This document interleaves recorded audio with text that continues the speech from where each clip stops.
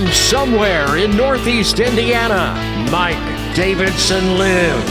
And now your host of the podcast, Mike Davidson. Well, yes, Mr. Rob Roop, thank you very much. I fought the Facebook law and I beat the Facebook law. How about that for a song? I am the aforementioned host, Mike. Usually my co-host, my wife, Ginny, with us. Flying solo tonight. Kind of a long, stressful weekend for her. She just wanted to take 5, which I understand. Everything's cool. We had chicken fajitas for dinner tonight, which meant I had my plate plus the girls because they don't eat their dinner. That's their loss, but very tasty stuff. And, of course, my wife's downstairs taking it easy with the girls. The boys next door, hopefully sleeping. And hopefully it'll be just you and me here for the next 30 or so minutes, if I can go that long. Huh, that's what she said. That's a pretty bad radio joke right there. But something pretty good about radio. Well, this is bittersweet, actually. I don't know if she's listening or not, but a big shout out and congratulations to one Jessica Green. Real name Jessica Funk. Jessica Funk could have been a radio name, but they went with Green for some odd reason. That was something that she and the guy that hired her, Alan James, kind of discussed years back. But just wrapping up 12 years down at Kokomo as the morning show co-host at Z92.5, the face of the Radio Ranch. Worked with her for about half of that. I can't believe she was there for 12 years, but she was. Did a very good job, and she is moving on from the radio industry. Hopefully a little less stressful because when I left, she became operations manager of that cluster and then recently of the Marion cluster. So she had her hands full, but 12 years on air down in Kokomo, that ain't a small task. So Jess, you are a great coworker, a great boss, and I hope nothing but the best for you in the future. And it truly is radio's loss because it's another great talent leaving that industry. I've got a huge rant about that, and I've given a little bit of that before, but I'm not going to. But Jess just has had the opportunity to step aside on her own, something that I wasn't even afforded. And hopefully, Jess, everything's cool with you, and your future's nothing but success, because you're pretty damn good down in Kokomo. And again, one of the many people that I consider a friend in this business. Now, let's talk about Facebook jail, because yesterday I was thrown in Facebook jail. I'm recording this Sunday night. Yeah. And I actually got out of Facebook jail early. And what happened was, if you know anything about the Mike Davidson Facebook page, it's basically a bunch of highbrow memes and even higher brow stories that I like to link up with my opinion. And one story in particular from The Sun, British tabloid, and you already know this is going to get a little risque because that is nothing but a classy publication right there. The Sun.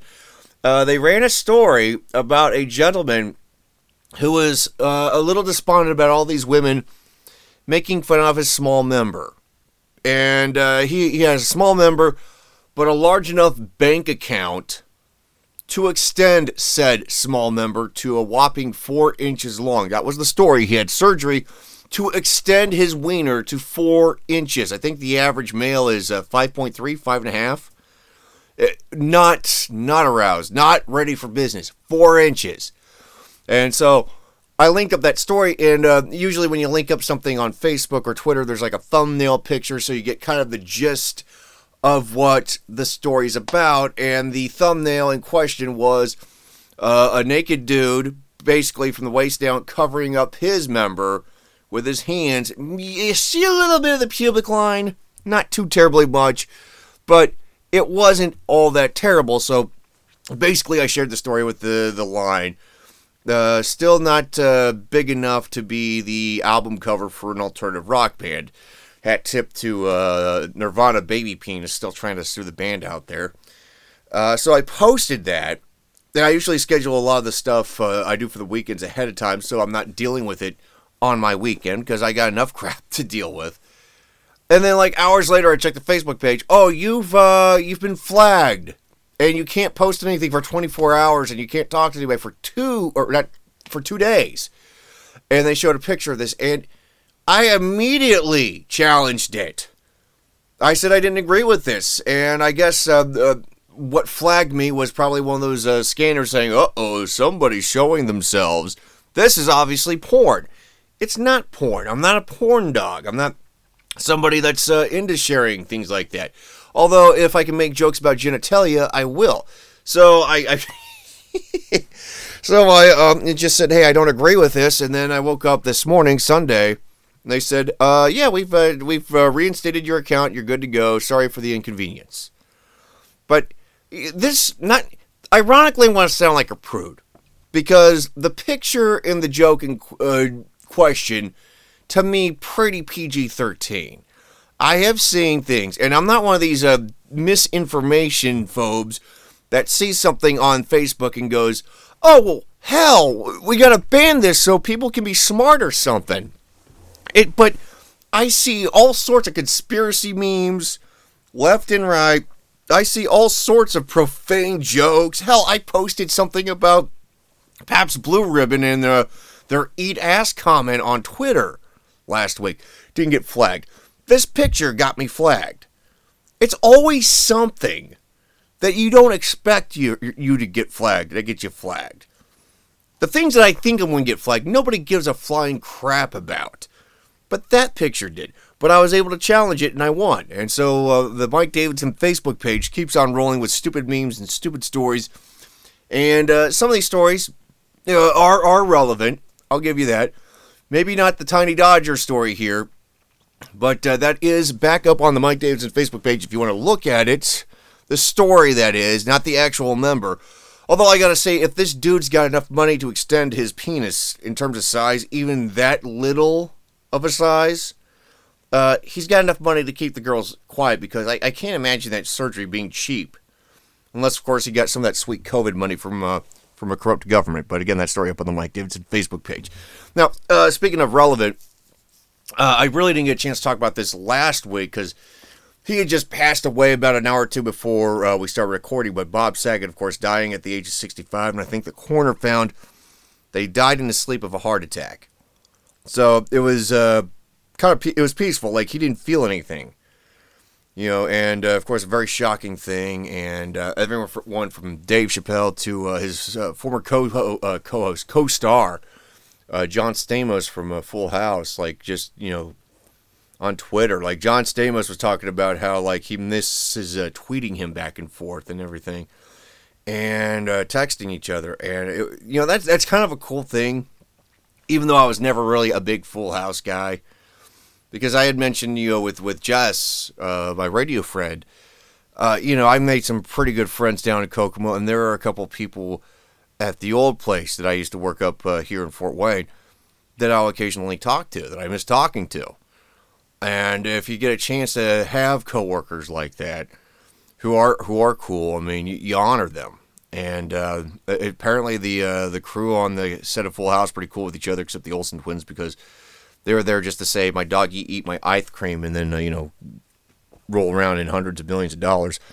But Rob Roop, the announcer for this podcast, he actually knew somebody, I think. We were talking about this years ago. That knew Bob Saget, like in the late 80s, early 90s, and this was when Bob Saget was doing Full House. He was also the host of America's Funniest Home Videos, and I don't think a lot of people realized, like they do now, that Bob Saget's actual stand-up act a little on the blue side, and Bob was getting very despondent about that, apparently, according to the story, because he was just like, I'm doing this kid show, I'm doing this other show, or people think it's funny to get hit in the crotch all the time. I want to do my other things. And I guess this comedian friend of Rob's who knew him just said, hey, man, you're having way more success than a lot of stand-up comedians have ever had. In fact, you're having the success that a lot of stand-up comedians dream about. Even if it isn't the most ideal situation, you have found success. So just, sit back and enjoy it. And I guess he took that advice to heart. And, of course, eventually, Bob did break out once Full House went away in his stand-up routines. And, of course, people were exposed to him and his raunchier sense of humor with his cameo in Half Baked and directing Dirty Work with Norm Macdonald. And, of course, he also narrated How I Met Your Mother. So, I mean, he was always going to find success. But, yeah, you get kind of pigeonholed into the TV dad thing. I can understand that being a little frustrating, but you're still making money. You're still doing all right. It's a lot better than the alternative, which would be not making any friggin' money and not being successful. But Bob had a lot of friends, and I'm sure going to be well missed among those friends. And they say, and everybody's saying that Bob Saget, behind the mic, behind the stage, very cool guy, very friendly guy. So that's our hat tip to him right there. Now, this has been a frustrating week for me as a football fan, as an Indianapolis Colts fan. Because I never watched one episode of Hard Knocks on HBO because I don't have HBO, and I really don't need to know everything that goes on in the locker room. And I'm not really big into reality TV. I mean, I'll Wednesdays get the chance to sit down with my wife and watch, what's that show? Married at First Sight on Lifetime, because my wife loves that. And she allows me to make smart-ass comments about these people because these people are insane. Yeah, I imagine that the last couple episodes of Hard Knocks on HBO were not too great because the Colts, before the Las Vegas Raiders game a couple weeks back, had a 96% chance of getting into the playoffs. 96% chance. Of course, then they lost, and then the Jags were on the horizon. Anywhere from an 84 to 89% chance of getting in the playoffs, and they just crapped the bed there in Jacksonville. It was a terrible loss. I don't know how they were 15-point favorites against Jacksonville. I mean, I know the Colts are the better team than Jags suck butt, but the last time those two teams met, the Colts only beat them by 6 at home. So if the Colts are going to be a favorite, I would think, okay, maybe by a touchdown. That wasn't even in the cards for them. But it kind of gets to what I've always been saying when it comes to football teams, or at least the last however long it's been since Peyton Manning was an Indianapolis Colt. Quarterback play matters. And there was this kind of when the Colts got rid of him to get Andrew Luck, they were kind of disparaging the Star Wars numbers, only getting one Super Bowl to Indy. We only got one Lombardi with all those numbers, as if it wasn't enough or something. But, I mean, if you were to take the combined efforts of the Matt Painter, Dan Orlovsky, Andrew Luck, Matt Hasselbeck, Jacoby Brissett, Phillip Rivers, and Carson Wentz, how many Super Bowls have the Colts won since that, huh? That'd be a big, fat, flippin' goose egg. And I think Carson Wentz, toward the end of the season, only was north of 225 yards once in one game. That doesn't win you games in the NFL. You have to have a good quarterback. Good quarterbacks matter, as demonstrated by the college football championship down in Indy this past Monday, where Georgia stunned Alabama, and Stetson Bennett looked better than Alabama's quarterback. Of course, Stetson looked a little worse for wear the next morning, I think on Good Morning America when they interviewed him, because he was possibly still drunk. But hell, you know what? Ain't every day you win a national championship. So if he decided to drink champagne out of a stripper's slipper during that interview, you go, boy. And by the way, the Red Garter, I don't know if that's still open down in Indy, but that's around where Lucas Oil Stadium is, or it should be anyway. So, but he played the better game, and they won. And this past weekend, the Cincinnati Bengals won their first playoff game in like forever ever. They've got Joe Burrow, who himself won a national championship in college. He's a good quarterback. The Bills friggin' curb stomped the Patriots Saturday night. And yes, I enjoyed that. That was my Super Bowl this year. Josh Allen looked amazing. He put his foot on the accelerator and said, no, we're not going to give you guys a chance to regroup. We're going to stuff this down your throats like you have done to this franchise for the past 2 decades. But again, quarterback play friggin' matters. And Carson Wentz isn't the answer. So if you're a football fan, doesn't matter who your team is, get a friggin' quarterback. That's all I really have to say about that. And for those who saw Andrew Luck in Indy Monday night saying, oh, we need to get him back. He hasn't been in football for 3-4 years. I don't think he ever wants to get back to football. I don't think he even wants to touch a football. Let that go. Let that go. But again, some interesting comments from, I think, Steve Smith, wide receiver. That's up on the Mike Davidson Facebook page if you want to take a look at that. So the big controversy this past week, it's a controversy to others. To me, it's who gives a flying crap. Joe Rogan.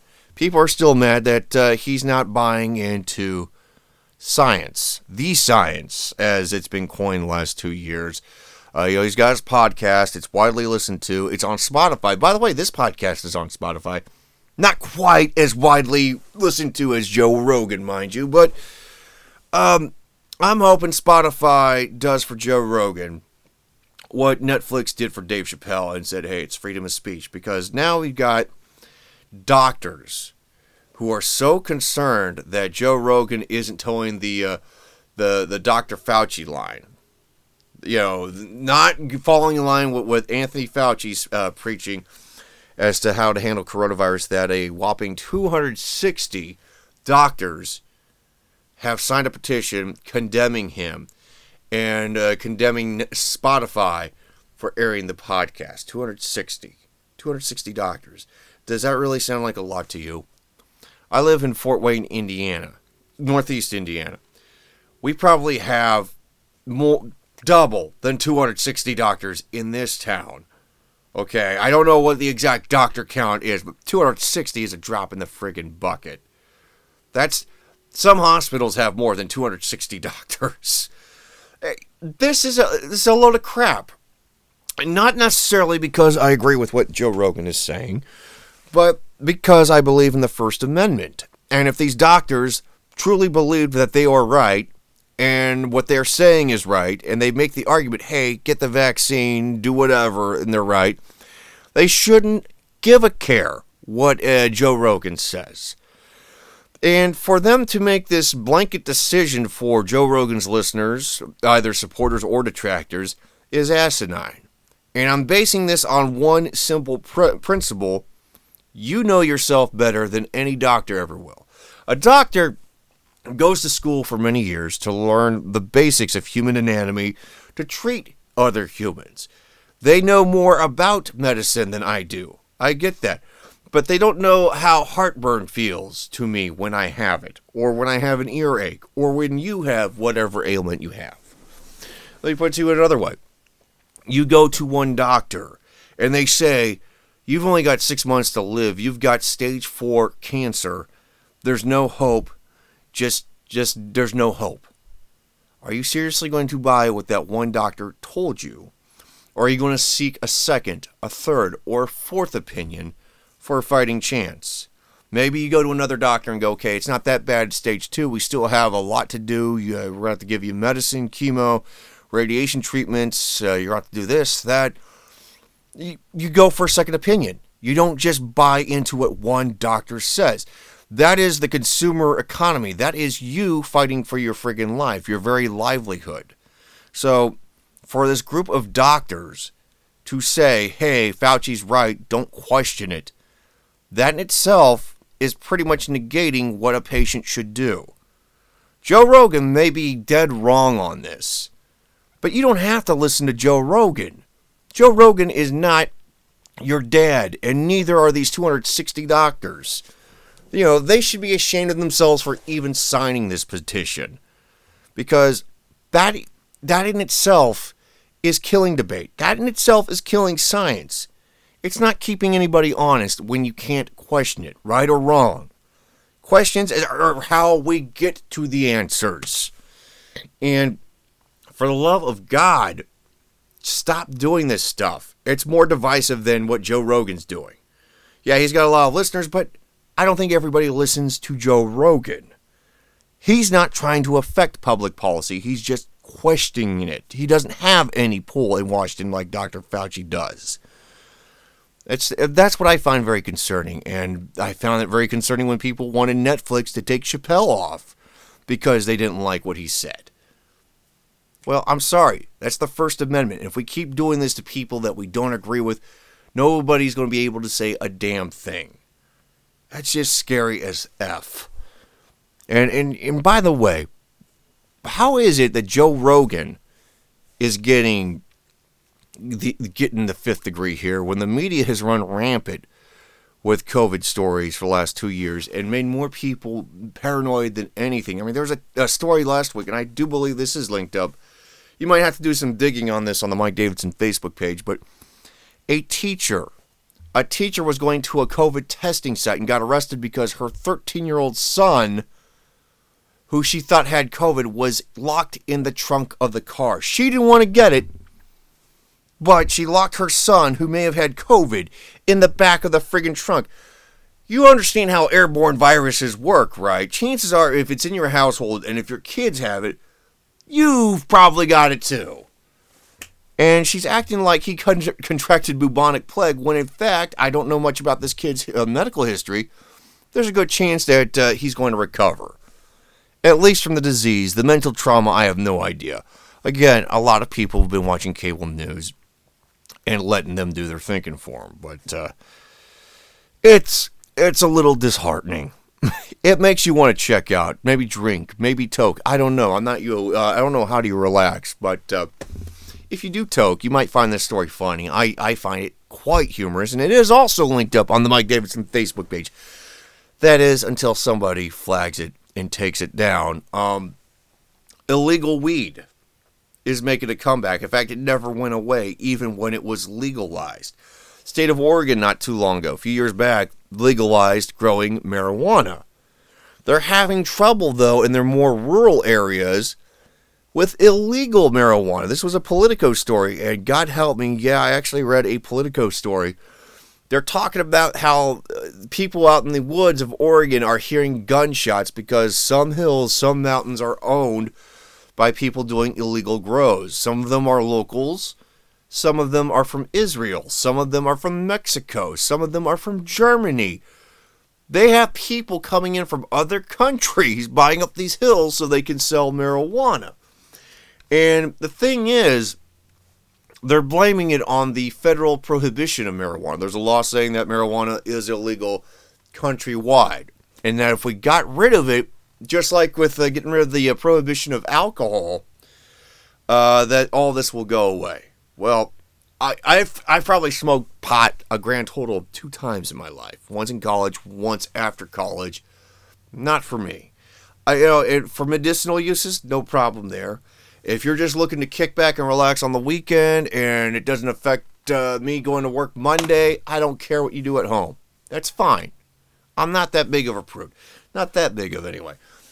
But what they fail to realize is if they get rid of the federal prohibition law, that's not going to get rid of illegal marijuana, because it's the states wanting the tax revenue that are doing this.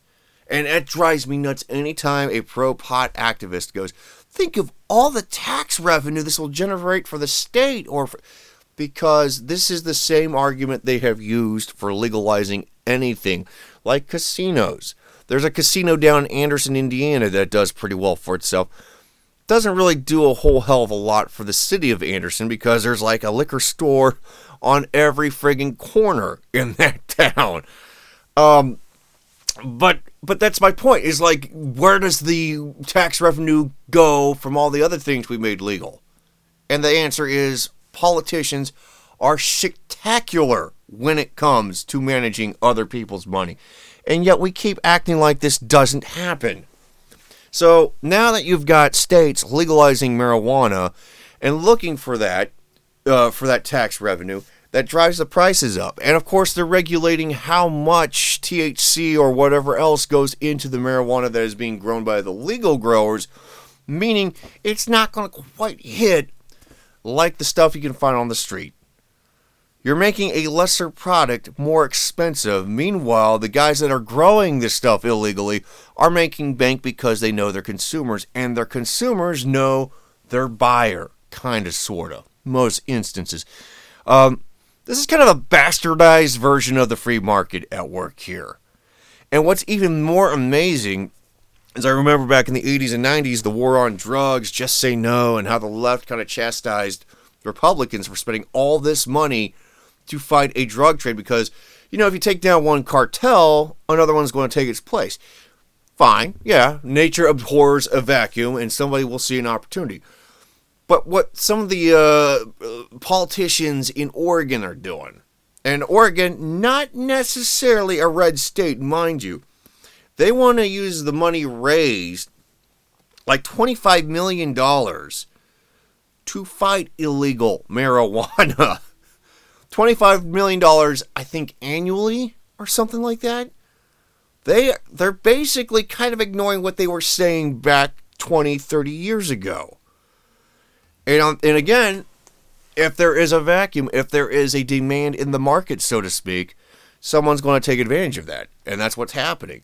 What has to happen is, okay, we're not going to prosecute you for marijuana. Go nuts. Well, don't go nuts. Don't have your own murder mountain. I'm just saying, if you got the states out of it completely, getting government out of it completely, it might be a little better. And maybe getting it out completely isn't necessarily something that they can do because you'll have people cutting grass with something a little more potent. And I'm not talking just THC. There will need to be some regulation, but when you get into the game and you make the rules, somebody's going to find a way to bend the rules to pretty much make themselves a little more powerful. And by the way, speaking of Murder Mountain, that is a docuseries on Netflix that talks about, in Northern California, some counties that have been dealing with that for like the last forever long. Pretty good documentary if you want to check that out, but the story itself, the Politico story that somehow I read, is on the Mike Davidson Facebook page. And finally, I'm very, very jazzed about this. I don't know how feasible it is for me to go and enjoy this, but February 24th, I believe AMC Theaters will be showing special screenings countrywide of The Godfather. The Godfather is 50 friggin' years old this year. One of the greatest movies ever devised, ever made in the history of mankind, The Godfather, with Marlon Brando, Al Pacino, Diane Keaton, and James Caan, Robert Duvall, hitting the theaters. And if you get a chance to see it, I would love you to go and see that. I don't know if I can do it because I work at a place with crazy-ass hours. But it does remind me, and I think my wife, and I kind of wanted her up here for this because she's a fan of this podcast called We Hate Movies, and they have a segment, I think, once a month where they hit their mailbag, and they talked about how a fan of theirs went to a special screening of The Godfather with his friends, and one of his friends brought their Jim Bro cousin who was talking throughout the entire friggin' movie. That, to me, is not a movie you talk all the way through, and I'm a pretty irreverent person. I didn't watch Batman and Robin for 20-odd years because it sucked. My wife found it in the discount bin, bought it, brought it home, and we started ragging on that. I don't think I've ever ragged on The Godfather because there's just no way in hell you can do it. To me, that's one of those movies, like, if you hate that movie, you hate all movies, period. It's a work of art, and I would love to see it, and if you get a chance to see it on the big screen, let me know how that bastard looks because I'll live vicariously through you, okay? But the story about that up on the Mike Davidson Facebook page. I think some 4K DVDs are going to be out for that too. I do have the trilogy on DVD. Okay, I have the two good ones and the third one on DVD. I kind of ignored the third one, as so should you. But, might have to upgrade. Might have to. I think that's pretty much it. I've rambled quite a bit on my own. I miss my wife. She'll be back next week, rested, ready to go. Until next week, have a great week ahead. You've been listening to Mike Davidson Live. Be sure to check him out on social media. Like him at facebook.com/mdavidsonlives. Follow him on Twitter. Look for @DavidsonLive.